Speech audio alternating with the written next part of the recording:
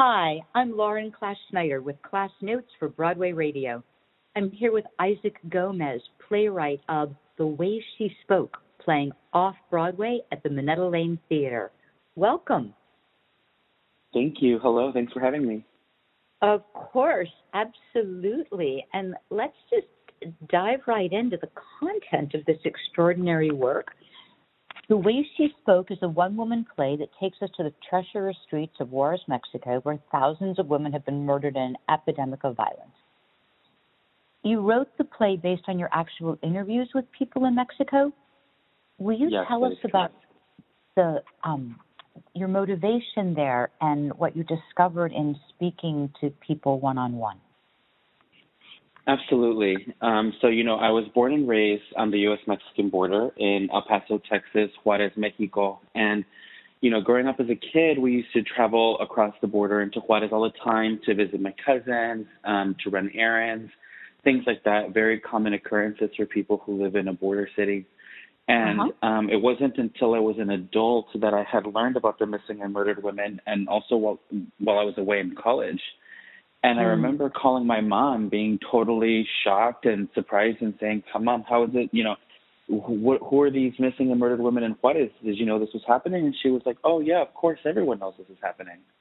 And it was the first time I was confronted with sort of my male privilege in a way of my inability to not have to know this. And all of a sudden, my memories of childhood of things like needing to walk some of my cousins to the corner store when we were kids, whereas I could roam freely if I wanted to. All of this started to be recontextualized for me, and so I needed to go back to Juarez and see it for myself.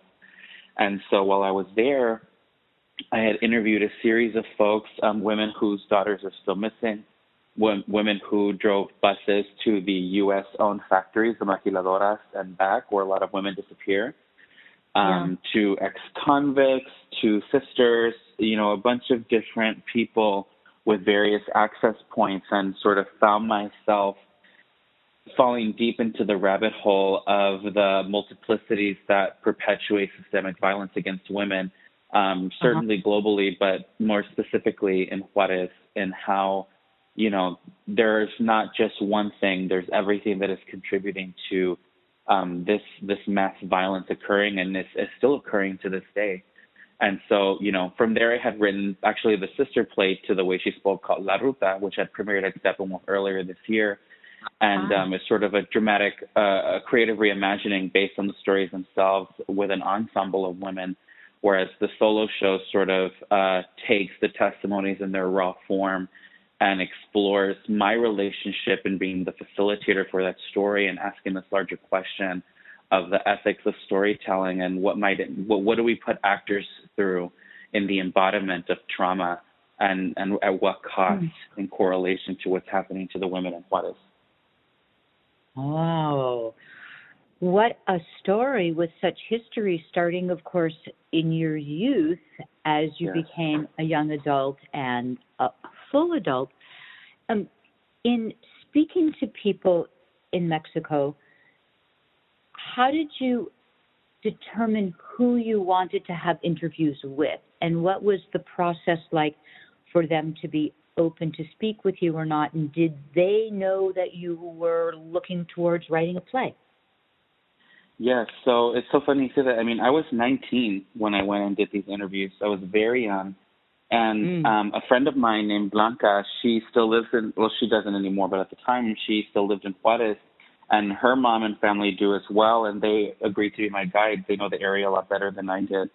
And they were sort of the facilitators of my experience. And, really spontaneously, just through word of mouth, I think one of the most beautiful and hard things about my experiences in gathering these stories is that so many of these women don't have a platform in which they can speak very openly and publicly there because it's so dangerous. And granted, so much activism is happening around the border, but it comes at a great cost. A lot of people are murdered for speaking out. A lot of journalists have been murdered and silenced for speaking out. Death threats are still very much an occurrence for anyone who wants to speak against government impunity and the drug violence that's happening and all over the country, not just in Juarez. And, there was no hesitation or trepidation in sharing stories with anyone, which is something I'm still struck by, these women who could be so open to me, a total stranger, a kid really, because they knew this was going to be happening. And, one of the testimonies, if you see the play, you'll hear her say this. She asked me directly, she says, "What is this for again? A play?" And then she says, "Can you pass on a message for me to anyone who sees this, who might know where my daughter is or where the other daughters might be?"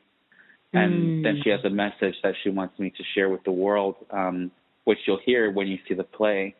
And so, yeah, I've been carrying these stories and trying to get them in as many ears as possible for about 7 years now. And I couldn't be more honored to be just a small blimp in the amplification of stories that have sadly not been heard so consistently. Yeah, and it seems as though the way she spoke and the way that you've collected content for the play is giving a voice to those without one. Exactly. Or so is the intention. And I think actually, it's funny because they have a voice. It's just a matter of how loud is the speaker, right? I think about that a lot because I'm not sure I'm necessarily giving voice as much as I'm providing a platform. And which is why I had to write the way she spoke, because La Ruta, though very much centering on these women in its creative reimagining of how their relationships work within a dramatic structure, this is the testimonies in as raw a form as humanly possible, with a translation, of course, because we interviewed them in Spanish, and so you're really getting a strong sense of like this is what they said, and more importantly, in my viewpoint, how they said it, which leaves just as much of an impact. Which also leads us to talking a little bit about Audible Theater and the extraordinary work that they're doing in producing these plays and then ultimately publishing them as audio plays. When you were writing The Way She Spoke, were there challenges in knowing that it was going to be used in two formats, like on the stage as well as an audio play? When I started writing it, I had no idea it would ever be an audio play. Again, the Off-Broadway production is its third production, and Audible had approached me. God, it must have been 2 years ago at this point. Very excited about the play, and though in my periphery, not something that was an immediate thought, and so the play has sort of never been structured to be experienced through that medium. However, it lends itself to it so beautifully. That's one of the things I think I love most about what Audible is doing, is how transferable solo content can be to a listening ear, because so much of solo shows is about the embodiment of narrative and embodiment of perspective and a narration of story, which just rings so true in sort of any aspect of how you're listening to an audio book, for example, right?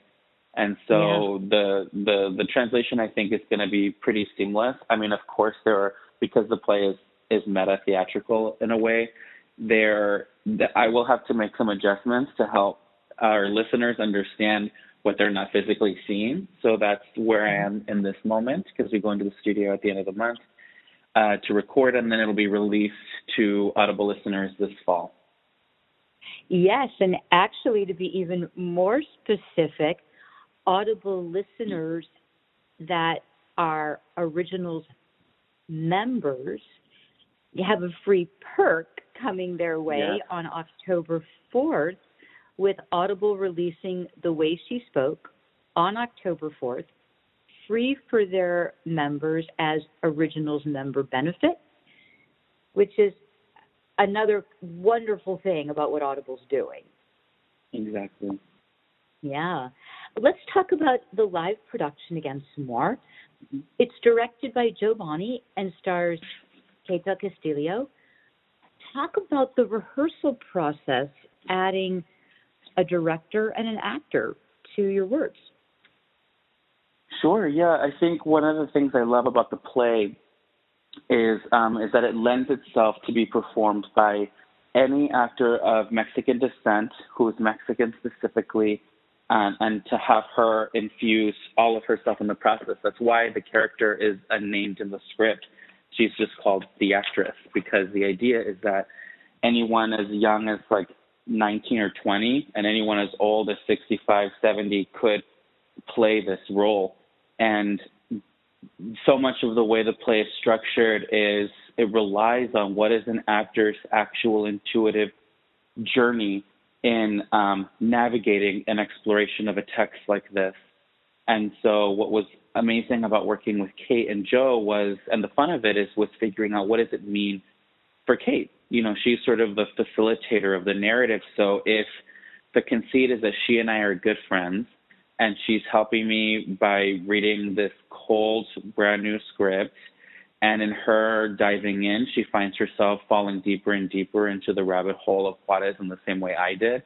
And then by that experience, the audience as well, then it's about where is Kate natural responses living, and how the text is affecting her, and in what ways is she pushing against it, in what ways is she challenging the author's point of view, in what ways is she deciding to take ownership in her own facilitation or experience of the play. And so that's been a great joy. Jo is, she's so brilliant. Working with her has been an incredible honor and a huge, I feel so thankful because, you know, when you've had a show produced more than once, you get to a place where you're like, well, I'm not really sure what else I can do, you know. And right. She is so relentless in her storytelling. She held my feet to the fire every step of the way and was constantly pushing me to deepen and deepen and deepen. And so I'm very proud of the shape of the script right now, and there's no way I think we could be there had it not been for Joe's leadership and guidance in that process. Oh, it's great. It's so terrific to hear about that collaborative effort. Yes. In hearing you talk about the interviews and recognizing that there's a message to share with the world for people that you spoke with, are there other things that you're looking for audiences, whether live at the Minetta Lane or those listening at Audible, to take away from their experience at the way she spoke?